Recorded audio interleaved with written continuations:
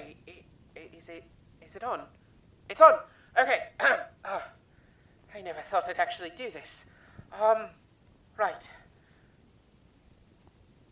Just imagine that I signed, hello. Where was I? Sorry, I ramble. Right, so, names. Well, that's a thing. They are known by a few names. There was the name I was given at birth, the name I chose, the name they know me as, the name the police know me as. More about that later. I want to tell you about something. If my wife has followed my instructions, this should be in the hands of Detective Chief Inspector Emma Phelps, Central Police. Who knows where it actually is, though, but sorry, rambling again. Sorry, I don't have long. None of us have long. So, before I tell you anything, I want to tell you about my life.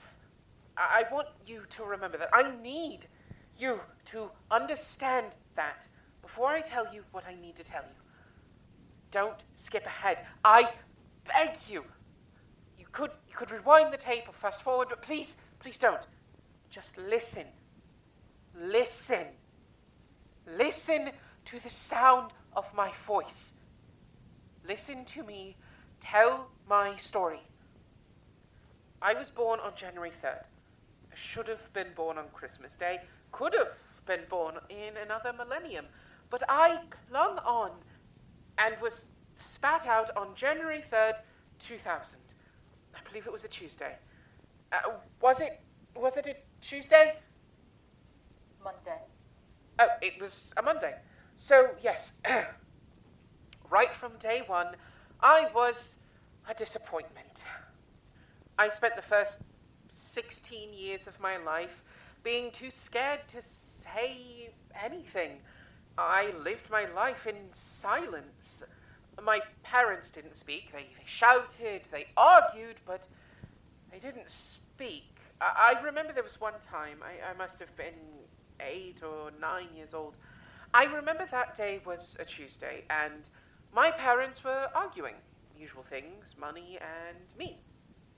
I wasn't a normal child, and we never had money. We got by, but we were just poor. They knew, and I knew it, and I remember I sat under the dining room table. I took a pencil and a scrap of paper, and I started to plan my escape right there. I thought about flats and money and jobs, and I was just, 8 years old. I was a little boy then. Speed it up. Sorry, yes. What? I'm having a cigarette. Right, sorry, yes. I made this plan. I got a job as soon as I could. I started out with a few odd jobs here and there, then a paper round, then serving in the paper shop. I worked at a pub, and then I told my parents, those immortal words. Mum, Dad, I'm trans.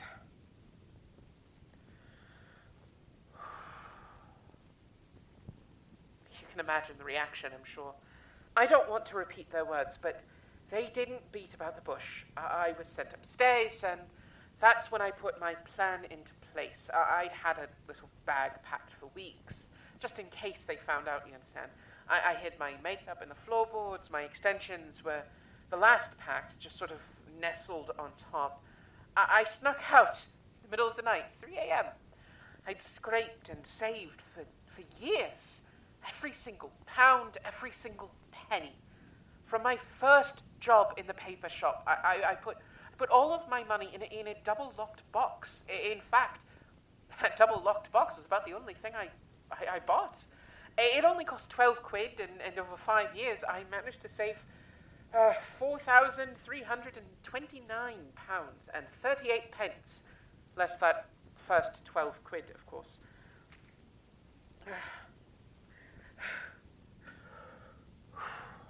I walked all night, and by the time morning came, I must have covered 20 miles. Or kilometers? Anyway, I tried to get the bus when I reached town, but it was 3:45, and there's not a bus to be had. I tried cabs and Ubers and trains, but there was nothing So I just kept walking through the villages, through the fields, and into town. I reached the town by 3:45, and like I said, no buses, no trains, no nothing. With no luck, re a hotel room, I nestled down in the Argos doorway and got a few hours' sleep. I was rudely wakened about 2.5 hours later.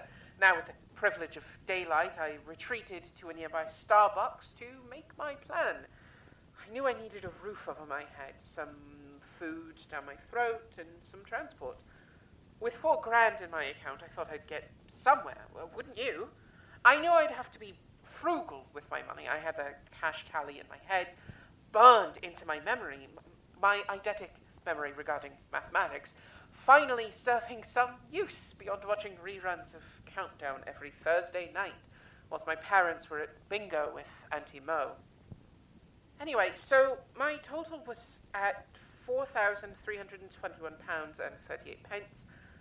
That's all the money I had for at that point, and for all I knew might have to stretch for years. I thought it might get me a flat deposit and a train ticket to London. I decided to take £350 out of the account, the maximum amount I was allowed to take out of a cash machine, and this was to last me for a few days, or so I thought. You need to speed up. Do it. Right, so I took out the money. And spent a night above a pub. Next morning, I took the first train, thought about London, thought about Birmingham, settled on Manchester. The ticket was £70, plus my sandwich, plus the absolute cheapest B&B. That ended up leaving me with £87.60 left in cash. On the second morning in Manchester, I managed to convince the landlady of the B&B to let me stay for an extra night for free, on the condition that I was gone by morning. With this in mind, I made a second venture to the cash machine, only to discover my entire account was empty. My money! Sunday school, cross, road, bread and water.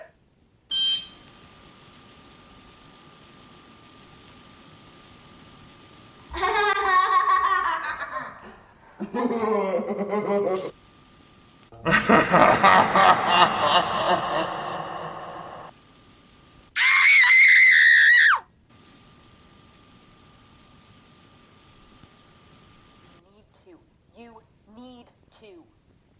I need to.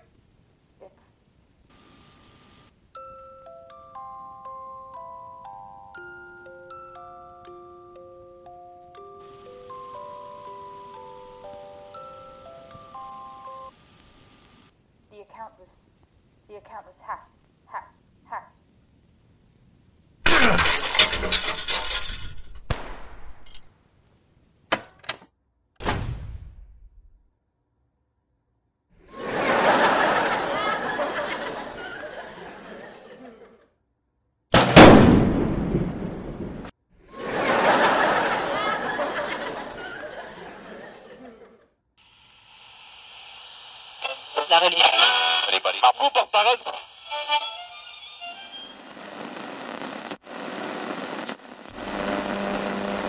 This episode was filmed before a live studio audience.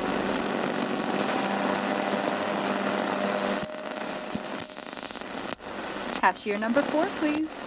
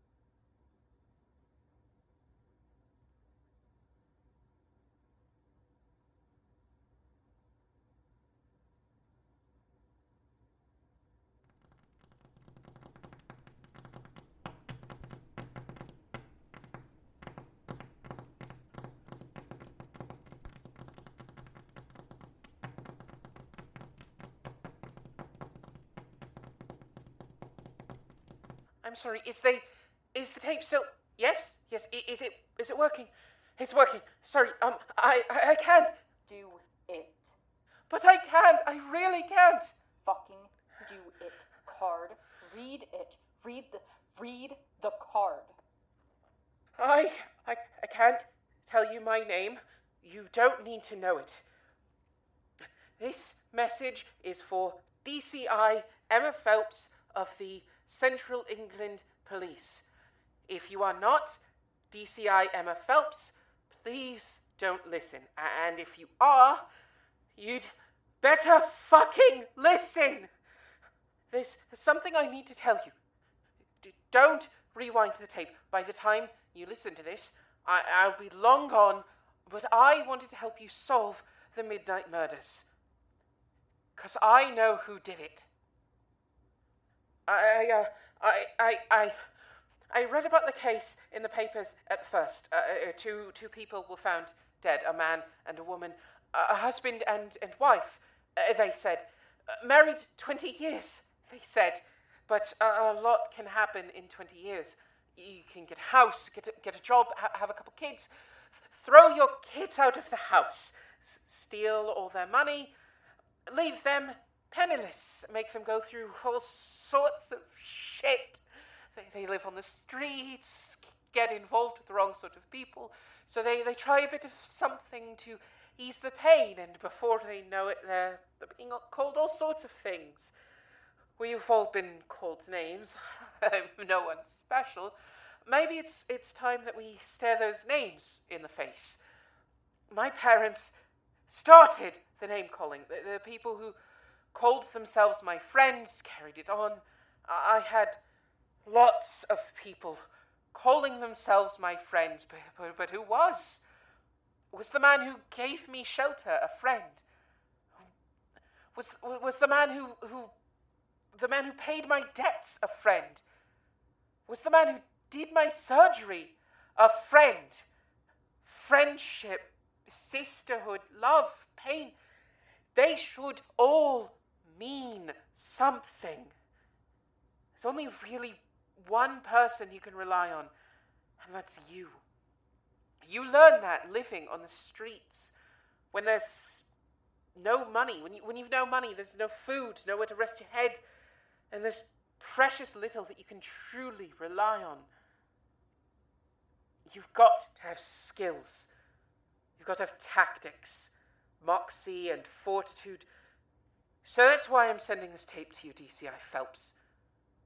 Don't be confused. This isn't some heartbreaking confession. This is not some sobbish display of sentimentality, remorse, or an attempt to forgive. I don't need to forgive anyone. Not myself, and certainly not them.